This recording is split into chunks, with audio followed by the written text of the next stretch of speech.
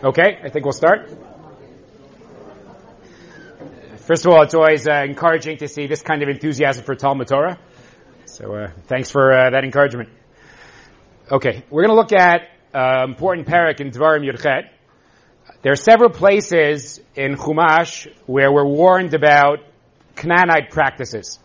And Dvarim Yud Chet outlines a particular kind of problematic practice, a series of them in fact, but also provides, as it were, an antidote or a counterpoint to those practices. So we'll look at what's problematic about those practices, and how do we understand this contrast to the counterpoint to the antidote. So let's look at the psukim first. Okay, so this you have on your source sheet. So we're in Dvarim Yud Chet. Ki ata ba la'aretz asher Adonai Elohecha noten lach, lo tilmad la'asot ki to'avat hagoyim hahem.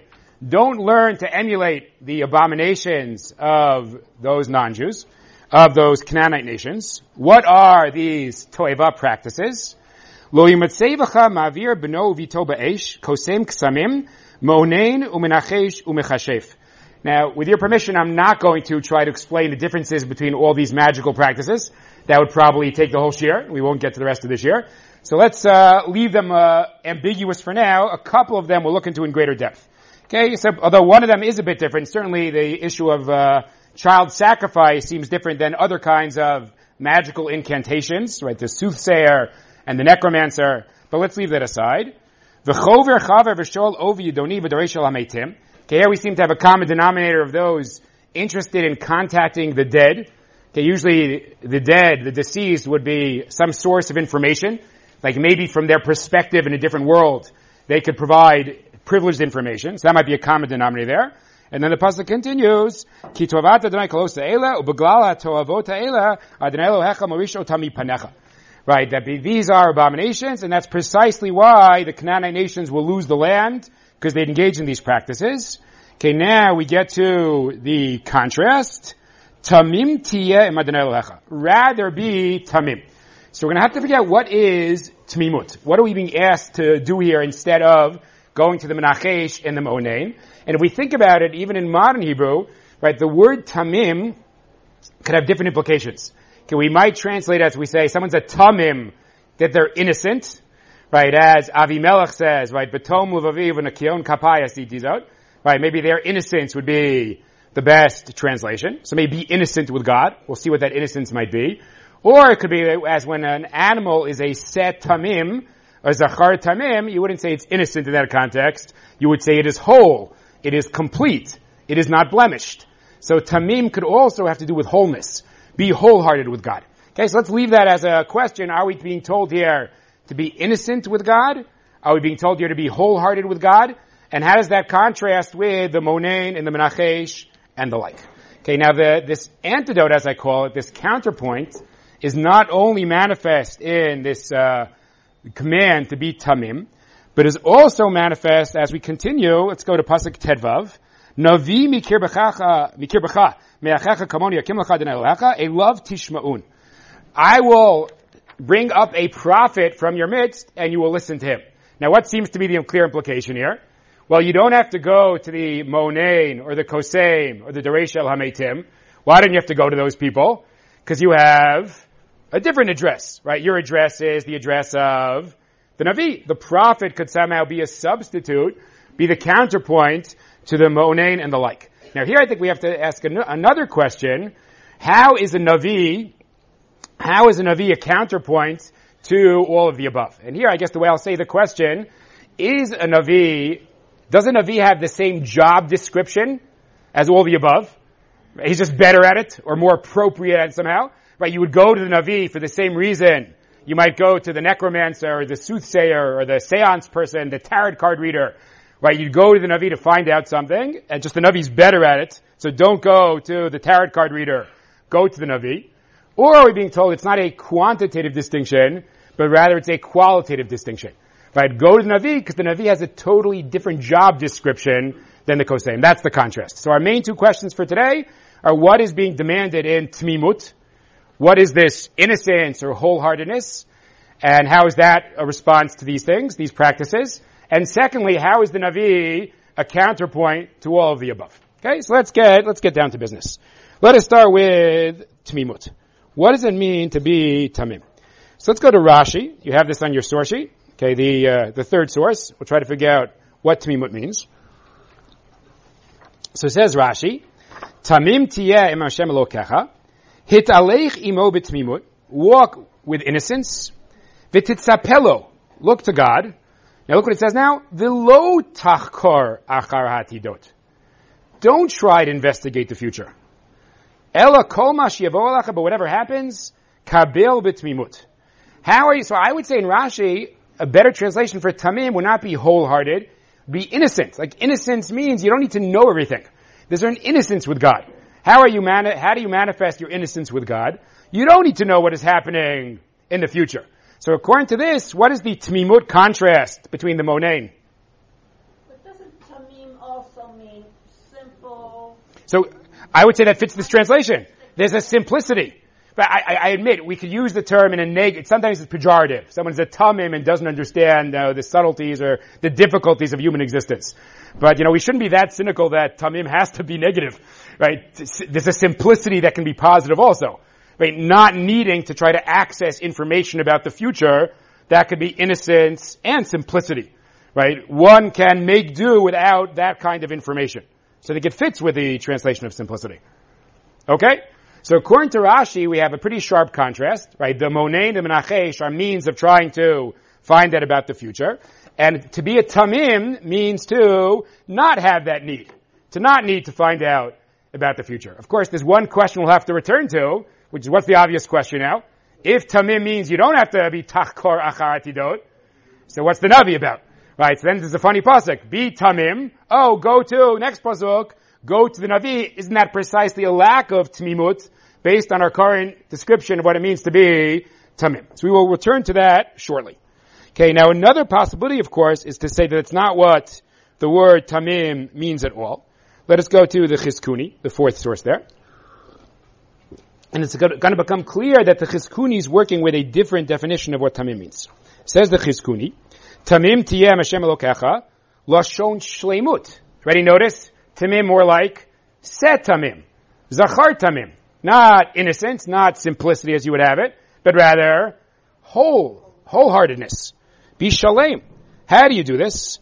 Al tamar ehyeh yireh yirah acheret imo. Don't combine divine worship with some kind of subservience to another force as well. As we've seen in various historical examples. Kumo shematzinu beger arayot. Shekatuv aleim et Hashem hayu yireim, vet Elohim hayu ovdim. Right, we have that phenomena, right, where the Shomronim, right, where there's both worship of God that is integrated with some kind of subservience to other forces. Don't do that, but rather be wholehearted with God. So the Chizkuni has a totally different description. How does Tamim Tiyeh work? Well, one of the problems of going to a Monain or a Koseim is that you end up believing in other forces. There are other forces in the universe you're trying to click into, you're trying to connect to, you're trying to manipulate, and arguably that would take us away from connecting to Hashem. Just do an analogy, it's really not my topic, but I can never resist a good tangent. Okay, there's a famous Rambam where the Rambam thinks like you can't pray to angels, which is quite interesting because we, in our liturgy we do it, right? In Slicho we say Machnise Rachamim. So we are addressing angels. So what's the debate about? So those that do it, they say, why is this detracting from our monotheistic belief? We view the angels as beings working under the Ribbono Shel Olam. So when I contact them, I'm just contacting God's governor, as it were. And therefore it doesn't detract from my allegiance to God. Where the Rambam thinks the second you're addressing an entreaty to any other entity, that already detracts from the purity of your monotheism. Right? So here, I think you could have an analogy here. What would the Chizkuni say? Whatever position one takes about the truth of magic, I mean, even if one thinks these forces do exist, or one thinks they don't exist, if I try to access them, then my sole address is not God anymore. There are other addresses, there are other forces that I'm trying to confront and manipulate, as it were. Or maybe manipulate is a strong word, or use. So now, it says the Chizkuni, be wholehearted with God. Now notice, according to the Chizkuni, we would not have the question we asked on Rashi. Right, again, notice the split here. Rashi says, be innocent. Very explicitly, lo tachkor achar atidot. There's no need to try to find out what's going to happen in the future. And then we have the question, what is the role of the Navi? Whereas if you hold like the Chizkuni, tamim tiyeh, be wholehearted with God.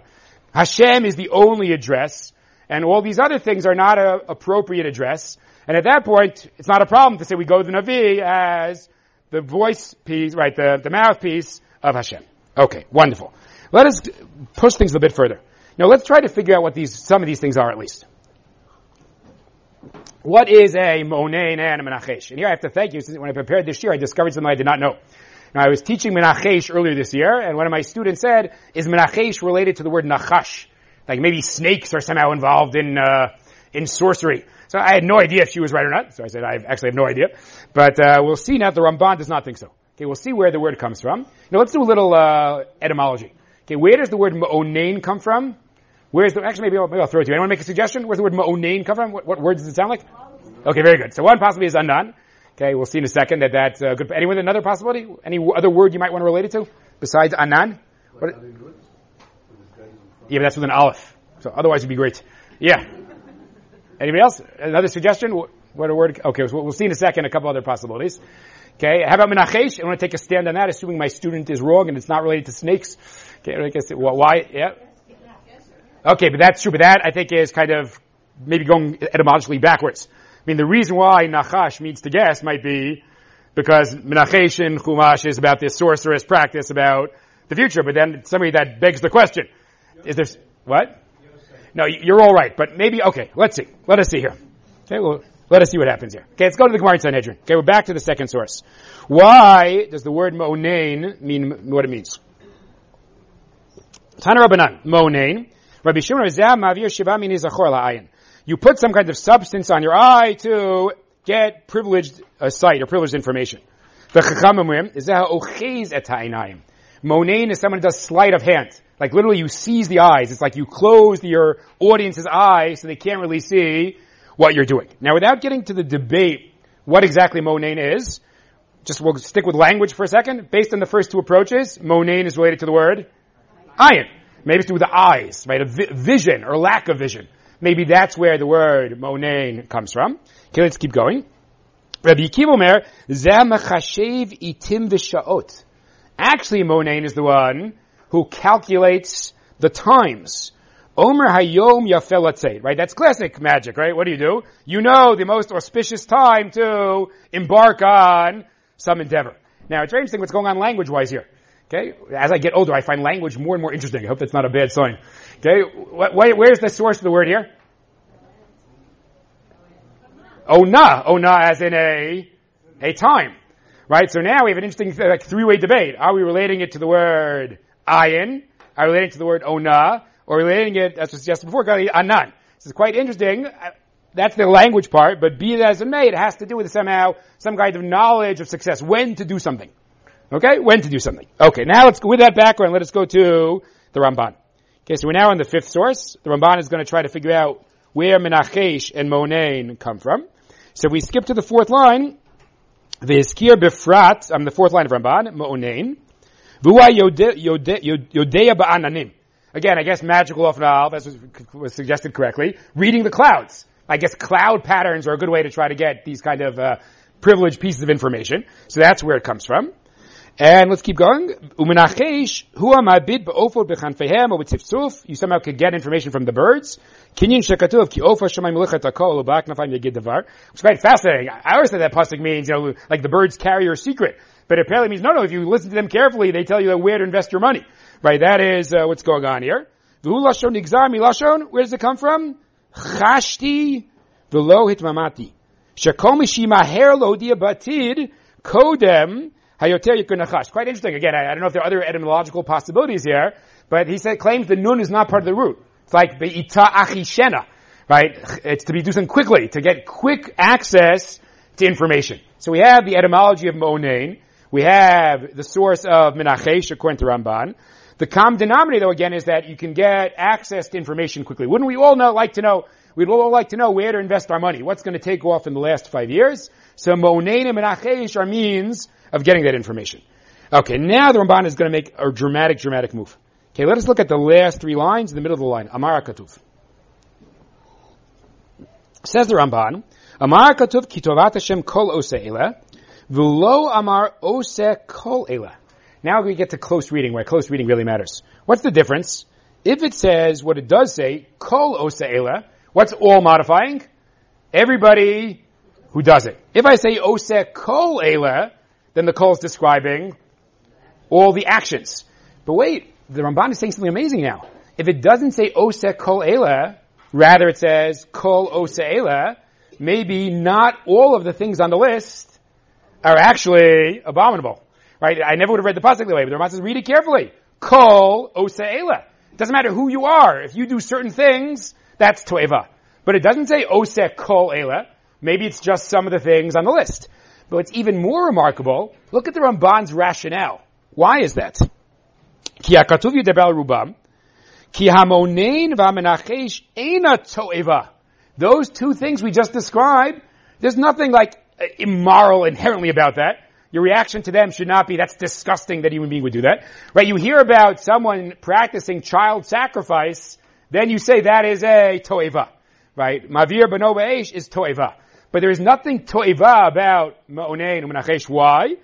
Amazing. V'lo ho'isha kanim bavuram, ki kol b'nei adam yitavu ladat atidot lamo. Isn't that fascinating? Now I have to admit, I am often unsympathetic to people who go to tarot card readers. I kind of like to, I guess I'll use a strong word, to ridicule them. But the Ramban would say I'm being a little bit unfair. Very interesting. What the Ramban claims psychologically? It is just a natural human desire to try to access that kind of information. Now, I guess one could make fun of them anyway by saying that's a natural desire, but you're barking up the wrong tree. But at the same time, the Ramban seems to think once it's such a basic human desire, it's not really fair to call it a toiva. That's just the nature of humanity. We're concerned. We don't know how things will play out.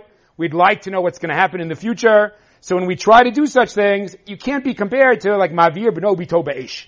Right? That's toiva. This is not toiva. I'm just curious about one thing I just noticed now. It's always good to teach things again. He does say hakatuv yidber rubam. So the Ramban does seem committed to saying that at least the majority of the things on the list are toivas. I'm open to suggestions. Like it's not. I keep going with the obvious one, right? Obviously, child sacrifice is an easy one to go with. It's not clear at this point. Like what else goes on the list now? Is Oven Yidoni on the list? I'm not sure. The only thing he explicitly excluded were Ma'onein and Menachesh. Okay, but again, just to get back to what we said in the beginning, though, it seems to me the Ramban is a powerful contrast to Rashi. Again, what was Rashi's pshat in Tamim Tiyah? There's actually a divine directive: be innocent. Lo tachkar achar atidot. What does Ramban tell me here? It's not such a terrible thing. Okay, in a given context, I admit it's usur. I'm not saying it's okay. It is asur to go to the ma'onein. But he doesn't view it. We shouldn't react to it like, murder or child sacrifice. It is not that kind of endeavor. It's a natural human desire. It's not a toeva at all. Now, not so surprisingly, the Ramban is going to interpret Tamim Tiyah very differently than Rashi. Let us go to the next Ramban. As you can see, my style deviates from the standard Mechon Herzog here. We have a lot of Rishonim here. Okay, so that's what we got here in the Ramban. V'tam tam tiyam Hashem lokecha. Sheniachid levavenu elav levado. Okay, we should direct our hearts singularly to God. V'namin shehu levado sekol. V'hu hayodea mitat kalatid. Look at this amazing line. Umimenu levado nidrosh ha'atidot.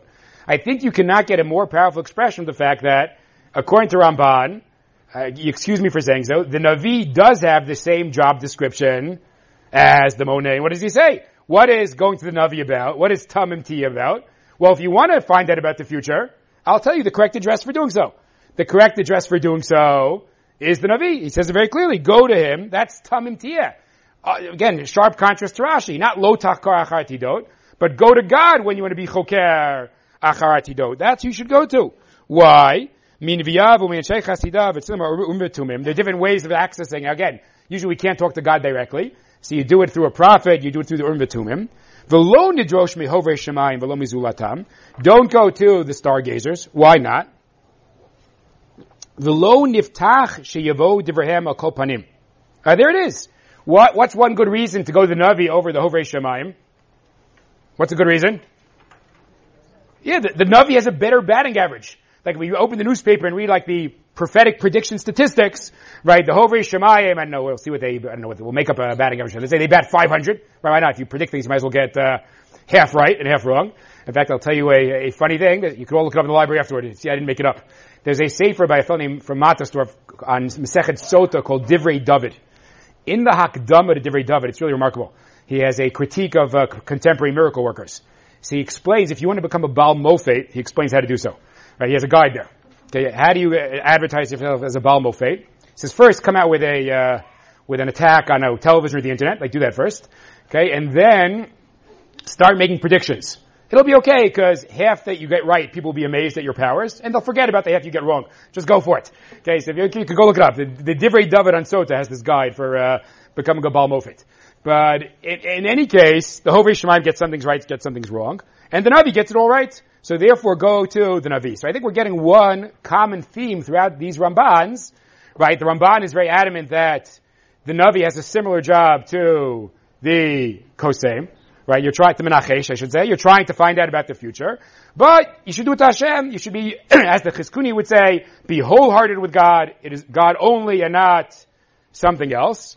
And the Navi will be better, right? He'll be better at accessing the information that you need. Okay, any comments or questions still now? Yeah, please. It seems like there's a much more basic difference between going to a Navi and going to a soothsayer. Individuals go to all these magic people, but only leaders of the Jewish people. Okay, excellent. Okay, so Donna made a great point now, which we will see. It's basically anticipating an Netziv. We'll get to that shortly. Okay, now to be fair, I'm being a little bit unfair to Ramban now, because what do teachers like to do? You always have the approach you don't like, which is the foil, right? You do that first. Say, but now let's move on to the approach we really like. So, but I guess it's justified sometimes. So we're going to see in 1 second, we're going to move away from the Ramban to another approach to this whole issue. Okay, before we do that though, just one more source kind of along the lines of Ramban. If we could turn the page to the second sheet. I think the Abarbanel is thinking very much in Ramban terms. Okay, so we have here in the Abarbanel. Okay, it's just going to be a different interpretation of the meaning of Tamim, but I think we're still in the same basic worldview of Ramban. Let us see what Abarbanel says. Vim Tomer, ani gam imkein chaser mi'adver me'ela. So the Abarbanel says something very interesting. Hashem's nervous. When you tell Am Yisrael they can't go to the Monain and Menachesh, well, if you grew up in such a culture, what's your obvious response to that? And, not that, I will be at an unfair disadvantage. Here, I am choosing where to invest my money, and so are the Kanani and the Prizi. But the Kanani and the Prizi have this information they have the insider trading information, and I don't. That's not very fair, so I'm going to be lacking. So, Chaser Medumela, you won't know this, and they'll have access to it. Okay, upirish tamim, bilti chaser, davar. What's tamim here? Not wholehearted with God. You'll be complete in the sense that you'll still have it all. Like, don't worry. Things will work out for you economically and politically, even though you don't have this kind of source of information. He's quite clear. He says in the second to last line, Hatzlachot hamedumot, kulam yagiu elecha, im Hashem elokecha, bekil mitzvotav, kamo shabab yudah Torah. You're nervous that you'll lose battles, you're nervous that your crops will die, just keep mitzvot, and that will be the way to achieve that without having to go to the Hovei Shemaim. So just to sum up approach 1 here, now we're going to move on to approach 2.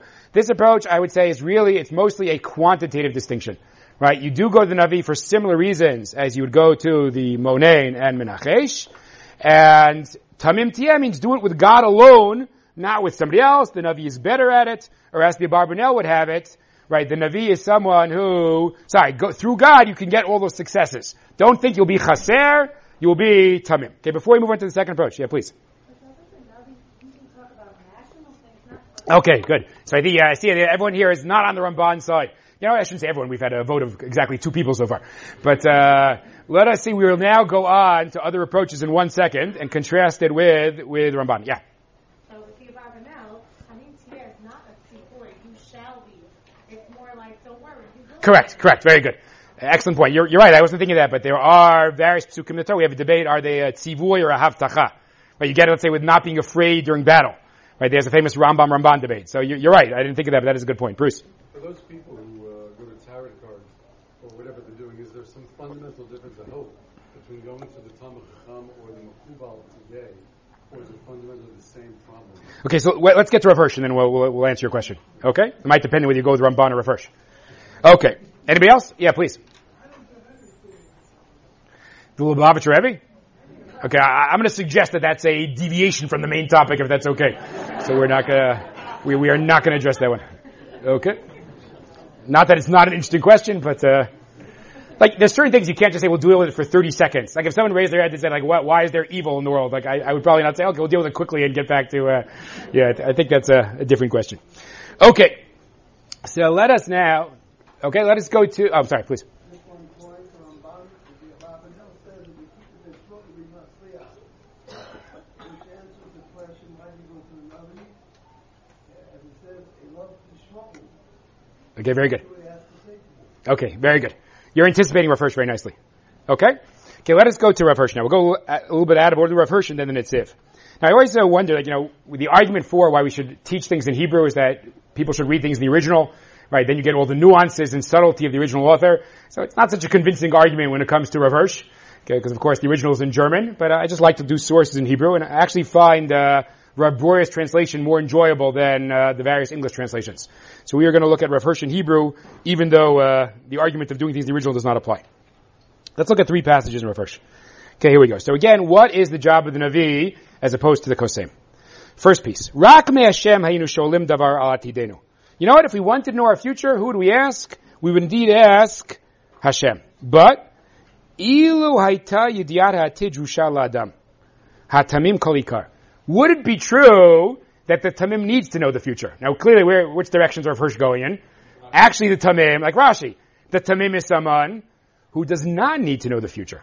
Right? It's not about the Navi is another way of accessing this privileged information. It's that there's no need to access that information. Okay, let's keep going. Rak me Hashem haynu mevakshim hora al maasenu mechtalenu. We'd ask God for this information. Ilmalei, would it not be so? Kfar natan lanu Hashem b'torato et hora al maasenu mechtalenu. What is Rav Hirsch arguing? Really amazing. You know why we don't need to access this information? Because we have the guidebook we need already. Why do we have the guidebook we need already? Because we've got this wonderful work of Torah and mitzvot. We know what we're supposed to do. We're supposed to give tzedakah and engage in kibbut avim and keep Shabbos. We've got the guidebook. That is all the information we need. Now again, one could still say, well, what do you mean that's all the information we need? I'm about to invest all my money, and I don't know where to do it, so what about that kind of information? So let's keep going. Rav Hirsch is claiming we do not need to know any special information. We have all the information we need. Okay, why is that? Because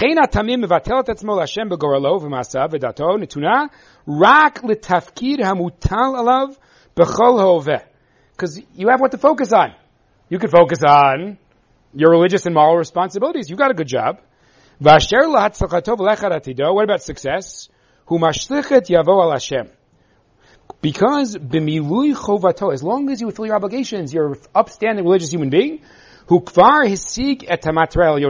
already achieved the goal. I mean, some of the question here about whether you need this information is, what's the goal of life?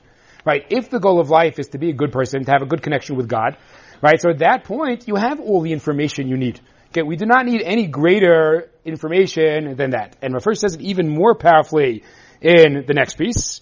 He says, why do other people want this kind of information? So he says, and let's go to the end of the first line of the second piece. Avdulahem hamishenet hapnimit. They lack the sense of inner security, this thing to rely upon. V'hatzlachahi lehem chazutakol. There it is. Because what's their gauge? Their barometer is success. Am I wealthy? Do I have honor? Do I win battles? Right? If that's your definition of the meaning of life, that's success. So indeed, Torah and mitzvot does not provide you with the information that you need. Then you need to access some kind of other information, and you're in trouble. But what if you think the goal of life is not about material success, right? Life goes on whether or not you have a great year of crops. So at that point, one can easily argue, I have all the information I need in the Torah. There is no need to be choker achar tidot, because that is irrelevant. Which stock is going to take off is not really relevant to the purpose and meaning of my life. Yeah. How would you prove that medical information? Hey, excellent question. So we're going to see that Rav Hirsch is going to take the extreme opposite approach of Ramban, and we're going to see if there's a way to tone it down a little bit, which you're going to get really in the Netziv. Meaning, is it really true that knowledge, again, perhaps we're being a little bit unfair the way we're presenting it now, because we're presenting it that knowledge of the future is always this kind of more shallow approach to success. It goes together with honor and wealth and the like. But you want to know, what if I want to know about the future, something that is not so shallow, something that it does reflect kind of a moral and religious concern? That's a good question. Hold off on that for now. Yeah, please. Okay, cool. Can I make a request, actually? We are going to, all questions about contemporary miracle workers, we could ask them at, what time is it now? How about at 3:30? Okay? We'll leave contemporary miracle workers out of it till then. Okay, we'll focus on Tanakh for now and get to them later. Yeah. Avi. So, excuse me, but I'm a bit confused because the discussion we're having seems to be about whether it's appropriate to inquire about the future. Mm-hmm. And I thought that because everybody inquires about the future in a whole bunch of different ways that are definitely legitimate. Such as going outside and seeing what the weather looks like it's going to be. Or no, but you're not trying to access some kind of esoteric information. But that's a different question. That's a question of what tools you use to predict the future and which tools are appropriate. And the sources we're looking at seem to deal with the question, at least on the face of it, as to whether it's legitimate. Let me disagree with your premise. If I go out and see whether it's cloudy, that's not about the future, that's about the present. No, it's about whether it's going to rain in an hour. Yeah, but I'm looking at a present meteorological reality. I'm not trying to get beyond that to something else. I would deny that's even trying to know the future. Okay. But there's things we do to predict the future based on statistical studies, trends. Okay, look, let's say this as follows. No one's claiming you can make decisions based on what you think is going to happen. But I guess one might say going to the Monain or the Menachesh is kind of, for lack of a term, kind of a desperation, right? Where it's crucial that one has to have this information. Right? Here, maybe I'll say this. The need to expand means of doing so would reflect a greater urgency, a greater desperation. Maybe I'll say it that way. And if you do it just in the natural way, so it's not so urgent for you. It's not this desperate attempt to use any means possible to find out what's going to happen. Maybe I'll say it that way. Okay, it's a good question. Yeah. We really have a question whether those people tell you anything true or they're just lying. Correct. The truth is, it's an important debate. I'm not sure it's really crucial here because we're talking not only about whether they're right or not, but the impulse, right? The impulse to need to find out about the future. So that impulse is something worth analyzing above and beyond the question of whether they're accurate. I admit the accuracy question is certainly relevant. Yeah, Avi. So, on one level, first of all, what would it first do with the fact that we are allowed to go approach the Navi? We're getting there in a second. We're getting there in 1 second. So, Yeah. the Torah itself speaks to us in terms of financial success, and when we keep the mitzvot, then the crops will come. How can Rav Hirsch say that those aren't the ground? Okay, so it would be interesting to see how Rav Hirsch deals with the question of motivation for divine service and those kind of promises, but I'm going to leave that aside for now if you don't mind. I'm going to deal with your first question. Okay, yeah, please. The same way that we're talking about looking at the future and whether people need to have that kind of information. Do you think Russia would also have a problem with something like Kabbalah, which is looking at all kinds of esoteric information? Okay, except that, well, I'm not sure that falls my rule. We can't ask that question until 3:30 or not, but I'll just say not all of Kabbalah, I'll deal with it now right now. Not all of Kabbalah is about, getting red strings to protect yourself and knowing where to invest your money. Okay, for example, there's a classic split between what we might call theoretical Kabbalah and practical Kabbalah. Theoretical Kabbalah has nothing to do with easy tricks to success, right? It has to do with things like, it's basically another form of philosophy in a sense. Like, let's say I'm trying to figure out how God made the world. So I could have different images for how God made the world. I could use the imagery of a potter at the wheel fashioning materials into the world. I could use the imagery of the sun sending out rays, and the rays somehow emerge from the sun. Now, famously in Kabbalah, they use a view of emanation. You think of creation as like the rays of the sun. That is not about where to invest your money, right? That is an approach to understanding a theological issue. So the question about Kabbalah, I think, would be limited to a very particular kind of Kabbalah. Certainly not Kabbalah writ large. Okay? Bruce, this better not be a question about current magical practices. Professor Okay. Allen does like game theory. Okay? It's sort of a scientific analysis of what perhaps in those days they didn't have access to. So it was their version of scientific analysis. But today we have scientific analysis. Okay, it's similar to the good question I was asked before. Hold off on that for a minute. Okay, let's go back to what Avi said before. Let's think for a second, though. Okay, let's stop focusing on narrowly and think broadly about Tanakh. Okay, let's think about what a Navi does, what Nevi'im do in Tanakh. Okay, what's the classic prophetic speech? Right? Is the classic prophetic speech, oh, I'm trying to figure out where to invest my money. So I go to the Navi and the Navi says, invest in lumber and not in metal. Right? That is not the norm. Okay, we'll discuss exceptions shortly. What's the norm? Yeah, the Navi tells us, you're persecuting the widows and orphans, and you're not keeping Shemitah, and the like. Not only that, one might suggest that very often, it's not that people go to the Navi, but rather, the Navi comes to us. In fact, give me 2 more seconds, you might not want him to say anything. You're not eagerly anticipating the prophetic voice. You would be quite happy if he had stayed home, or she had stayed home for that matter. Right? But they're there, and they have something to tell you. So Rav Hirsch says something brilliant. Let's go back to the opening psukim. This is really a great inference. Okay, what happened in Pasuk Tet Vav? The Pasuk that tells us about the Navi. What are the last 2 words? Elav Tishma'un. Says Rav Hirsch, just beautiful. The psukim could have easily said, Elav Tishalun. Elav Tishalun would mean, oh, there's a Navi there. Go ask him your questions. Don't ask the Monain, they'll get it wrong, they're not coming from God. Go to the Navi, Elav Tishalun. But the Psukim understand very well that's not this whole phenomena. That is not this endeavor. The Navi is going to come to you, and he's not going to give you the route to personal success. He's going to come to you and challenge you to be a much better religious person. Right? Elav Tishma'un. When he comes to you, you have to listen to him. We have now seen, I think, the sharpest contrast here between the Navi and the Monain, and between Rav Hirsch and the Ramban. Where for the Ramban and the Barbanel, you are being choker achar atidot. And it's just that the Navi is a better route for that than the Monain. Rav Hirsch has made it very clear, this is a qualitatively different job description. That's the contrast. And it fits in with Rashi's interpretation of Tamim. Be a Tamim. How is someone a Tamim? Don't be Tachkor Achar Atidot. And then go to the Navi. Actually, the Navi comes to you. Realize that's what it's about. The information you need is how to keep Torah and mitzvot in a more profound fashion. We should not even think of the Navi and the Monain as in the same category whatsoever. Yeah. Very good. Okay, excellent. Okay, so now, the question is, I am very drawn to Rav Hirsch. Okay, I think many of us find it very appealing. The question, does it work across the board?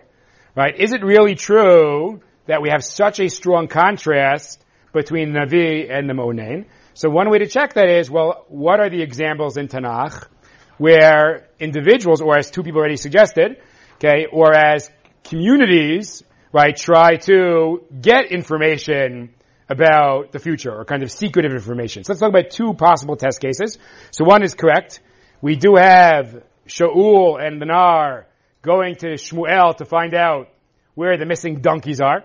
This is not some grand religious quest on how to be a finer human being, right? It's just how to reclaim the family donkeys. Maybe that's an argument against Rav Hirsch. What else might you quote? By the way, individuals, it's hard to come up with too many other examples. What about on a communal level? Communal level, you're trying to find out what's going to happen? Okay, what about before war?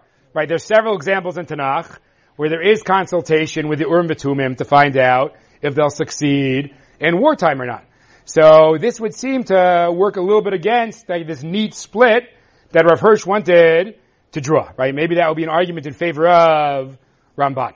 Okay, so let's see if we can come up with perhaps a middle position. I'd be curious, I don't know any place where Rav Hirsch addresses this. It would be interesting to know if he'd have an approach to the Shmuel example or the going to war example, but I'm not aware of any place. He just makes this very sharp distinction.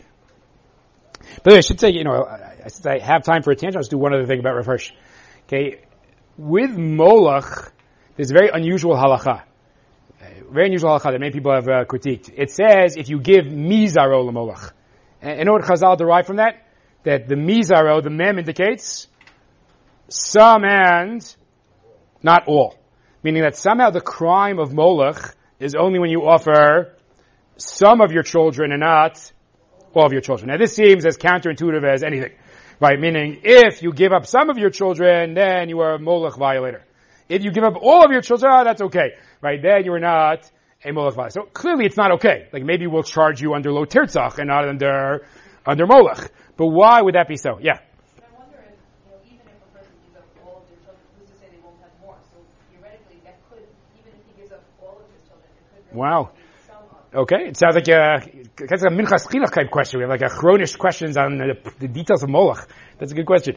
Okay, but in any case, so why would that be so? So just before I get to Rav Hirsch, so some Mepharshim simply say, look, the pagan practice was X, it wasn't Y.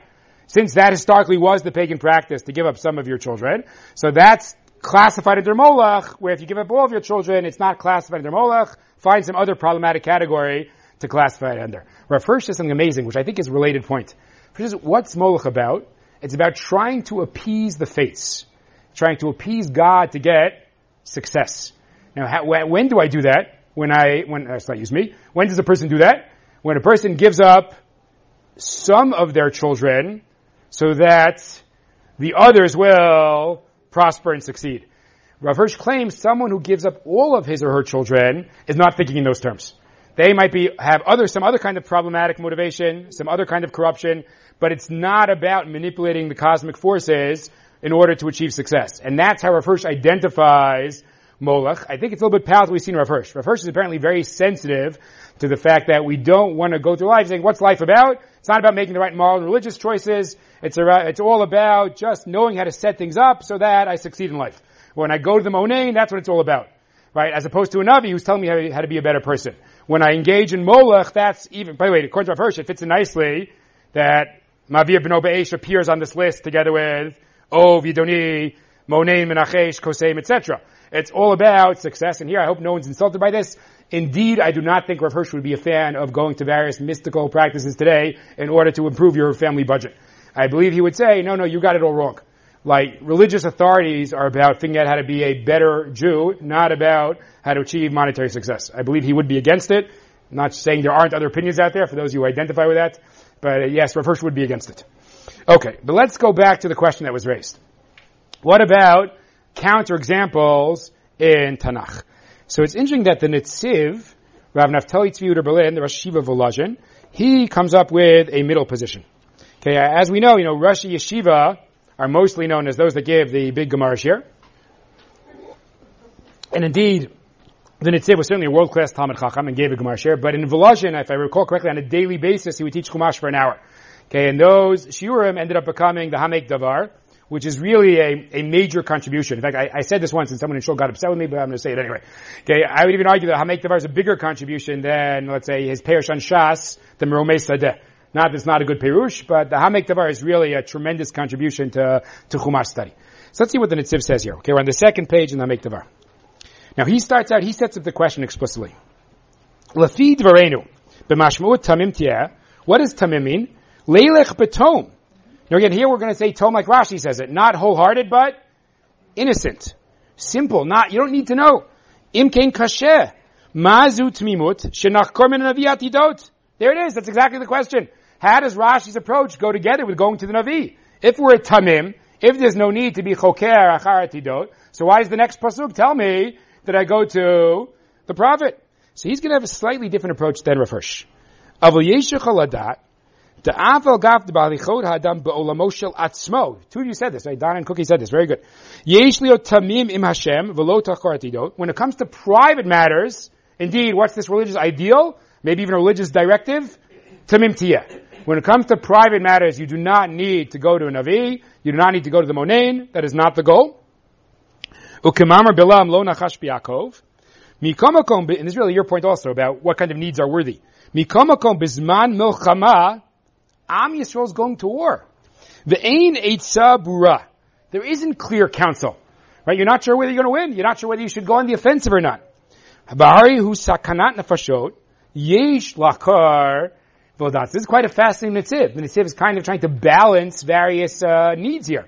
On the one hand, he identifies with this idea, we don't really need to know the future. There's an ideal about being a tamim. So when it comes to your private matters, don't go. However, wouldn't we want, like you said, what about a noble search for information? You want to know if Am Yisrael is going to be victorious in battle. And that's going to impact on how many people die. Isn't that an important point of information? That if you could access it, it would be worth it. So the Netziv in one stroke solves all the questions about consulting with Urim V'Tumim or consulting with a Navi when it comes to battle. For the Netziv, that would be an appropriate Chakira Achar Atidot. That's his split. There's an appropriate Choker Achidot and an inappropriate one. Again, I wish Rav Hirsch had addressed the question of battle. It would be interesting. Rav Hirsch seems to take a more extreme position. How would he deal with all the cases when they try to figure out if they should go to war is quite fascinating. Now, the Netziv knew his Tanakh, so he does realize that while his theory is great, there is one counterexample, of course, one could ask him about, which is, of course, again, Shaul and the donkeys. So he knew that, so let's keep reading.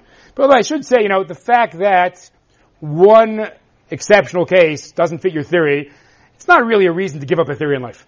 Okay, if we gave up a theory every time we had one thing that doesn't fit, we'd all be in big trouble. The theoreticians of the world would go out of business. Okay, so let's see so again, I think it's true. I'm curious if anyone has another example. It is hard to think of another example, I can't think of one offhand, where someone in Tanakh goes to Navi for kind of like success in that kind of way, like a business matter. Right? Is that the purpose of going to Navi? You know what? Just for you, I'll quote a Lubavitch example. Okay, here we go. There's a very interesting letter. Okay, we can look this up also. If you look at the Divrei David, you can look this up too in the library. Okay, in the back of Tanya, there's a section called Igrot Kodesh, right, with letters the Lubavitch Rebbe wrote to his Hasidim. So if you look at letter Chaf Bet, the 22nd letter there's an amazing letter. The base of Lubavitch Rebbe says to his Hasidim, why are you asking me questions b'inyanei gashmiot? Why are you asking me all these mundane questions? You could easily imagine what was happening. He's saying, Rav Shneir Zalman, where should I invest my money? I'm looking for you to give me the information. Rav Shneir Zalman, the first Lubavitch Rebbe, says, well, where in the world did you get this practice from? Right? That's something that maybe, he does say maybe you'd ask a Navi. But that's not you do it. You don't ask Chazal that.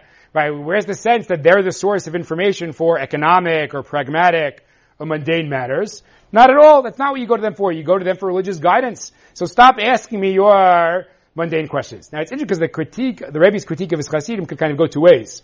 You could say he's saying, I simply don't know, which I think is true. Therefore, it's foolish to ask me. You could also say, it might be easier to ask the Rebbe your economic questions than to ask him your spiritual questions. Because the spiritual questions, you might actually get challenged. I'll give you 1 second. But in any case, there you have a similar idea. Religious authority figures, they're not there to help you get material success. That's not their role in life. And here, again, I hope no one is going to be insulted by this. Not surprisingly, if you open a contemporary Tanya put out by Lubavitch, it explains in a footnote why b'chol zot you can't ask the Rebbe your monetary questions. Okay, you could go to, I don't remember what the explanation is, but you could go take a look. Okay, but the first Lubavitch Rebbe did say this is not what it's all about. Yeah, Susan.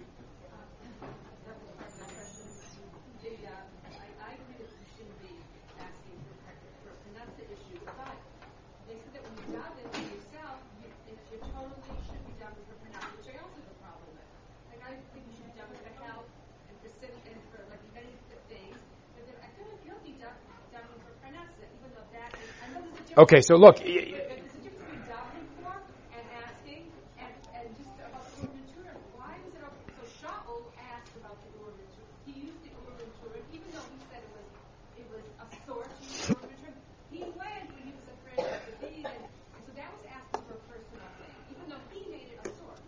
Look, I guess you're right. Before I take more comments, maybe we should tone down Rav Hirsch a little bit. What I mean is as follows.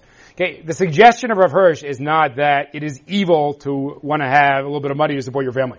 Right? There's not an attack on any kind of material needs. I think it really relates to your question before also. It is legitimate to want to make enough money to support your family. It's legitimate to want to have a nice dinner now and then. That is not illegitimate.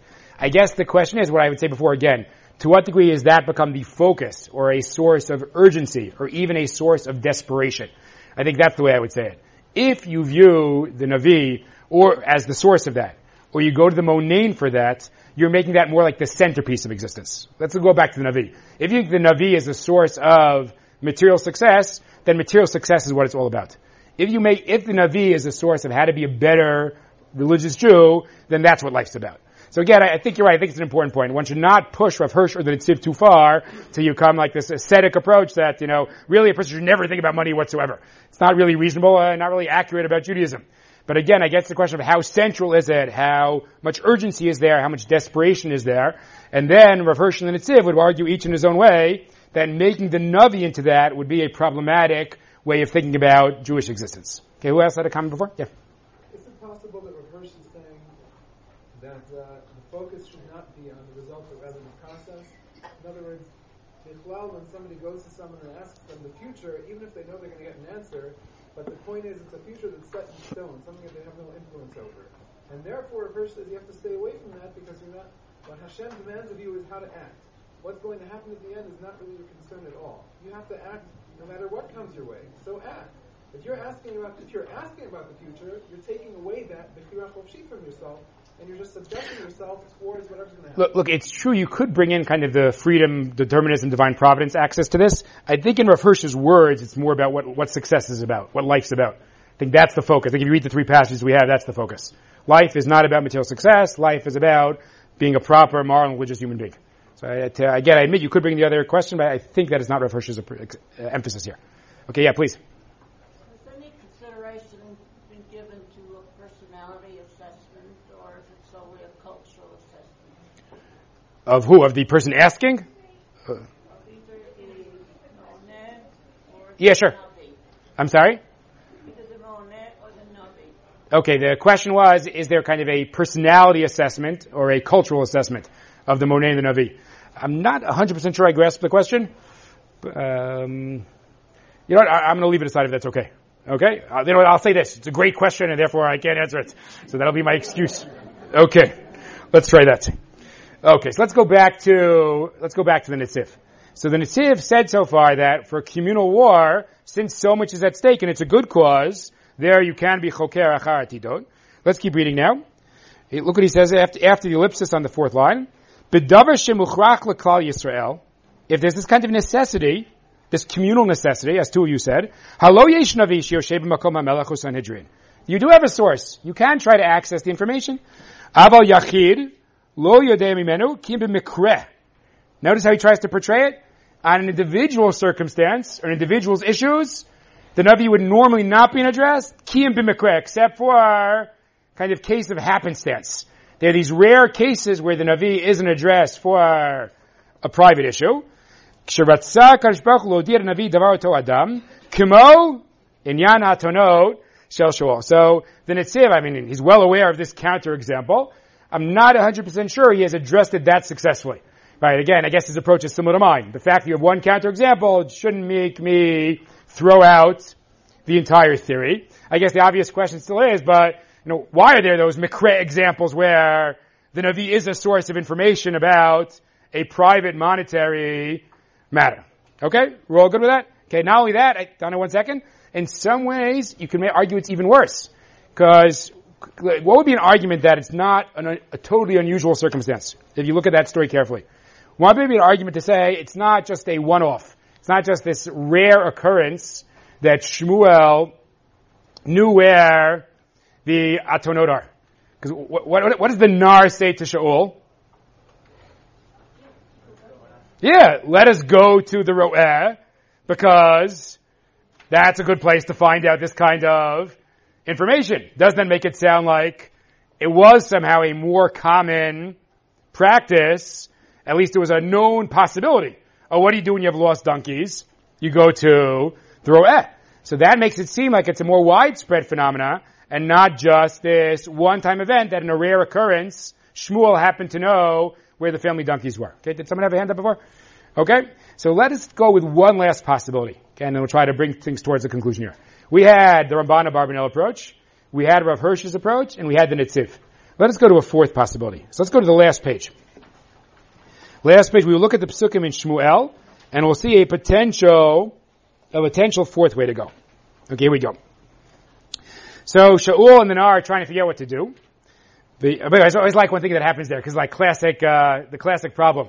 What do they say to Shaul and his Nar? Well, don't stay too long, because then, instead of looking for the Atonot, we're going to end up looking for you. It's like the classic parent-child, which always happens, right? You go out to look for your brother, and then you're looking for the one who's looking for the brother. Right? So that's exactly what happens right there.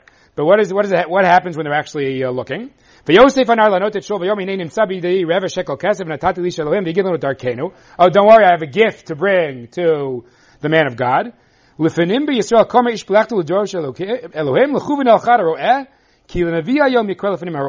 So now notice one thing. There's a terminology thing that might be interesting here. Who are they going to? Here again, we get back to sensitivity to language. Doesn't matter which term you're using. We have different terms for people of prophetic ability in Tanakh. We have Navi. We have Ro'eh. What would be a third term you'd throw in there? We have Choseh. Right? Gad HaChoseh. Now here, if you think about it for a second, one of those three does not belong. Okay, which two would you put together? Choseh and Ro'eh. Right, both Choseh and Ro'eh have to do the vision, exactly. Being able to see something, being able to know something. Now it's a little bit less clear where the word Navi comes from. Okay, exactly. But Navi, many Mefarshim think it's related to this pasuk Niv Sfatayim, right? Like the fruit of the lips, right? There's a pasuk in Yeshayahu about Niv Sfatayim, right? And the suggestion would be that's where the word Navi comes from. Now here's a good example, again, where sensitivity to language really matters, right? If you say someone's a Ro'eh or a Choseh, you're talking about their ability to envision something, to see something. If you say someone's a Navi from Niv Sfatayim, what are you saying? They are essentially about saying something. That is essentially what it means to be a Navi. With that background, let us go to the Malbim. The Malbim has a tremendous idea here. Let us go to the Malbim. Lifanim, says the Malbim, Kotev HaSefer Yodienu. What is the author of Sefer Shmuel informing us? Baal Nitpalei. Don't be surprised. It's remarkable. According to the Malbim, the author of Sefer Shmuel thought we'd have this question and was trying to help us out here in the Pasuk. Don't be shocked. He says,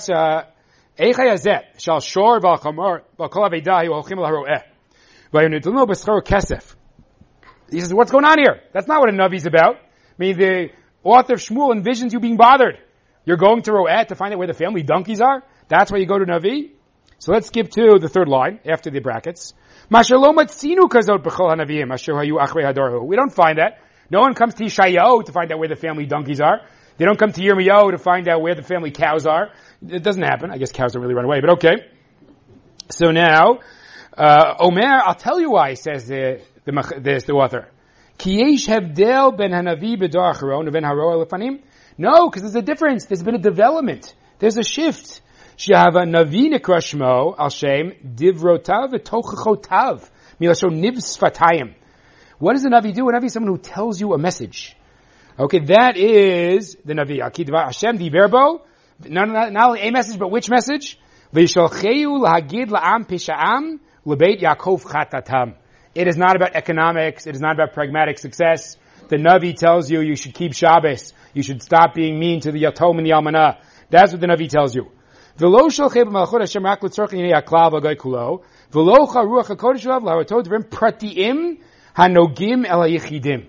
would never go to a Navi to find out where to invest your money. Aval haro'eh nikra b'shmo al shem she'et sofeh b'ruach hakodesh shrav kol adir havayim ve'ha'atidim. That is exactly the difference. Fascinating. Another split might be there are different roles in the course of Jewish history. That's precisely the difference. A ro'eh and a choseh, perhaps, are those that do access privileged information. They can see into the future. They have this vision of what's going to happen. They have this vision of what's happened, and therefore they can tell you we're missing atonodar. But that is not a Navi at all. Right, now maybe it's interesting pshara, very interesting compromise here, then maybe what are we doing here? We talked about the Nitziv's compromise. What was the Nitziv's compromise? On a communal level, so much is at stake, you could access the information. On a personal level, don't. We have a different compromise. Maybe we have two different roles. But maybe we maintain the purity of the Navi's role by not mixing the roles. A ro'eh you might go to for finding out where your atonot are. So okay, maybe that's legitimate. You might go to ro'eh. But there's another Jewish institution called a Navi. Navi is a pure institution. Okay? A Navi is only about how to be a better religious person. Right? Don't mix up conversation with a Navi about something mundane, about something pragmatic, about material success. That is not at all what Navi is. According to the Malbim, that is being said here in Pasuk Tet, Lefanim b'Yisrael, what they call a Navi, they used to call a Ro'eh. That's the background explanation for why they are going to Shmuel. Okay, let me just give you one other example of this and I'll try to sum up the whole conversation. Okay, there's a very interesting Gemara in Megillah. There's a Gemara in Megillah, I think on Daf Gimel, if I recall correctly, which talks about Chagai, Zechariah, and Malachi, and Daniel. And it says they saw a vision, and one was afraid, and the others were not. And it says that each one has an advantage. What's the advantage? The advantage of, I'm trying to remember which way it goes. Yeah, the advantage of Chagai, Zechariah, and Malachi is that they're Nevi'im, and Daniel is not a Navi. Okay? I think it's Megillah Daf Gimel. They're Nevi'im, and Daniel is not a Navi. The advantage of Daniel is he saw the vision, and they didn't. Everyone got the Gemara? Now, from a certain perspective, that Gemara makes no sense. What do the Gemara just say? Chagai, Zechai, and Malachi have an advantage because they're Nevi'im and Daniel's not.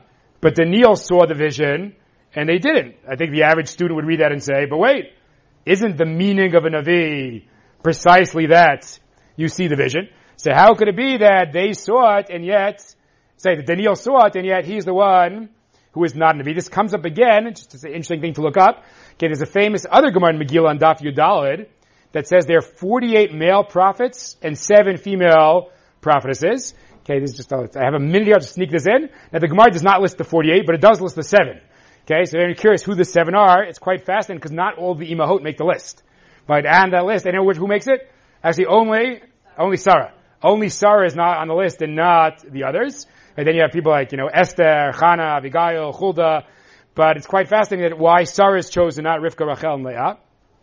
But be that as it may, Rashi there, though, tries to list who the 48 male prophets are. So you have like the official list of Nevi'im. So you have the 7 female prophetesses in the Gemara and Megillah Yudalid. And then Rashi there tries to enumerate the 48. And Rashi discusses, should I count Daniel or not among the 48? Now, based on that Gemara in Daf Gimel, it would seem that maybe, in fact, we should not count Daniel. So let's go back to our question, though. But Daniel sees the vision. Of course he's the prophet. But according to what we just saw in the Malbim, the answer is obvious. Maybe the essential job of a Navi is not to have grand visions, not to access great information about the future or about the end of days. The essential job of a Navi is to tell people how to be a better human being. And if that's true, the person who sees the vision does not, in and of itself, that does not qualify that person as Navi. Certainly Daniel was a great Jew, but all the grand visions of Sefer Daniel do not turn him into a Navi. And indeed, again, I'm certainly not an expert in Sefer Daniel, but if we think about Sefer Daniel, what do we think about? We think about obscure messianic prophecies about the end of days. That's someone who is a ro'eh. That's someone who has a vision. But we do not hear the voice of Yeshayahu and Yirmiyahu saying, "Hello, Paros l'Reiv Lachmecha," right, or about Tzedek u'Mishpat. That is not the voice we hear in Sefer Daniel. Therefore, at the end of the day, Daniel is not a Navi and has nothing to do with the vision. Okay, let's just sum what we've done. I'll take closing comments here. So we've tried to figure out what's going on in Dvarim Yudchet. We have this contrast of don't engage in various pagan practices, rather be tamim and go to the Navi. So there's this double contrast. Be tamim, go to Navi. What does be tamim mean? So one pshat was innocent. Don't try to find out the future. That's Rashi. That's a great contrast. The Monain, you're trying to find out the future. The tamim is not. But what about the Navi? Okay, leave that aside. Then we saw the Ramban and the Chizkuni, and others said tamim is not about innocence. Tamim is about being just wholehearted with God. Go to God for the future. The Ramban was even explicit about it's a natural desire to want to know the future. It's not a toiva. It's usher in a certain context, but there's nothing abominable about it. So now the Ramban says you do that with the Navi. So I would say the Ramban of Barbanel school, it's a quantitative difference. Or to say it differently, the Navi does have the same job description as the Koseim and the Monain. It's just the Jew is meant to go to the Navi and not to the Monain. Have we returned to Rashi and said, but what about Tamim? What about not being Choker Achar Tidot? So we saw 3 approaches here. The most extreme approach of Rav Hirsch, a Navi is not at all about knowing the future. We know what we're supposed to do. We're supposed to do Torah and Mitzvot. A Navi comes to you to charge you with the world of Torah and Mitzvot. Not a love tishalun, a love tishma'un. When you don't want to hear him. You don't want to hear her, but they come to you, listen to them about their religious message. Now there are counterexamples. I don't know exactly how Rav Hirsch would deal with it. We had 2 compromises. The Nitziv's compromise. When it comes to communal needs, pikuach nefesh, then it's a justified pursuit of privileged information about the future. That's why they're always asking the Urim V'Tumim about war. But your personal needs, that's not really so significant, and therefore don't go. Although, as was pointed out, it doesn't mean like you shouldn't want to support your family.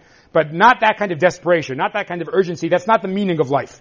That would be the Nitziv. The Nitziv, of course, did have the counterexample, which he was well aware of Shmuel, where he says b'mikreh.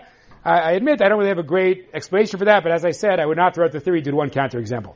So we have the Nitziv compromise. Find the Malbim has a different compromise. Right, the Malbim's compromise is, that's precisely what's being said in Sefer Shmuel, but the difference between the Navi and the Ro'eh. And it fits in beautifully in the wording. A Ro'eh, a Chozeh, is someone with a vision. They could access the information. They could see how the stock market is going to play out. A Navi is not looking like that. He's not looking at that at all. he or she is talking to you. That's what Navi is doing. Navi Sfatayim. Right? Niv Sfatayim. Right? The Navi comes with a message, and your job is to listen to it. And as Jewish history progresses, I will say this, I guess my bias here is clear. It does seem like the Navi is a more powerful and more ubiquitous figure than the Ro'eh or the Choseh. So even if we come up with some kind of compromised position, maybe the joint endeavors of Rav Hirsch and the Netziv and the Malbim should tell us that, again, we'd all like to support our family, and there's nothing evil about that whatsoever. It is quite legitimate and positive. At the same time, right, the meaning of life is about being a good person, and therefore that's what we want from the Navi. We want a love tishmu'un, not a love tishalun. Okay, anybody with a closing comment in the last minute? Yeah, please.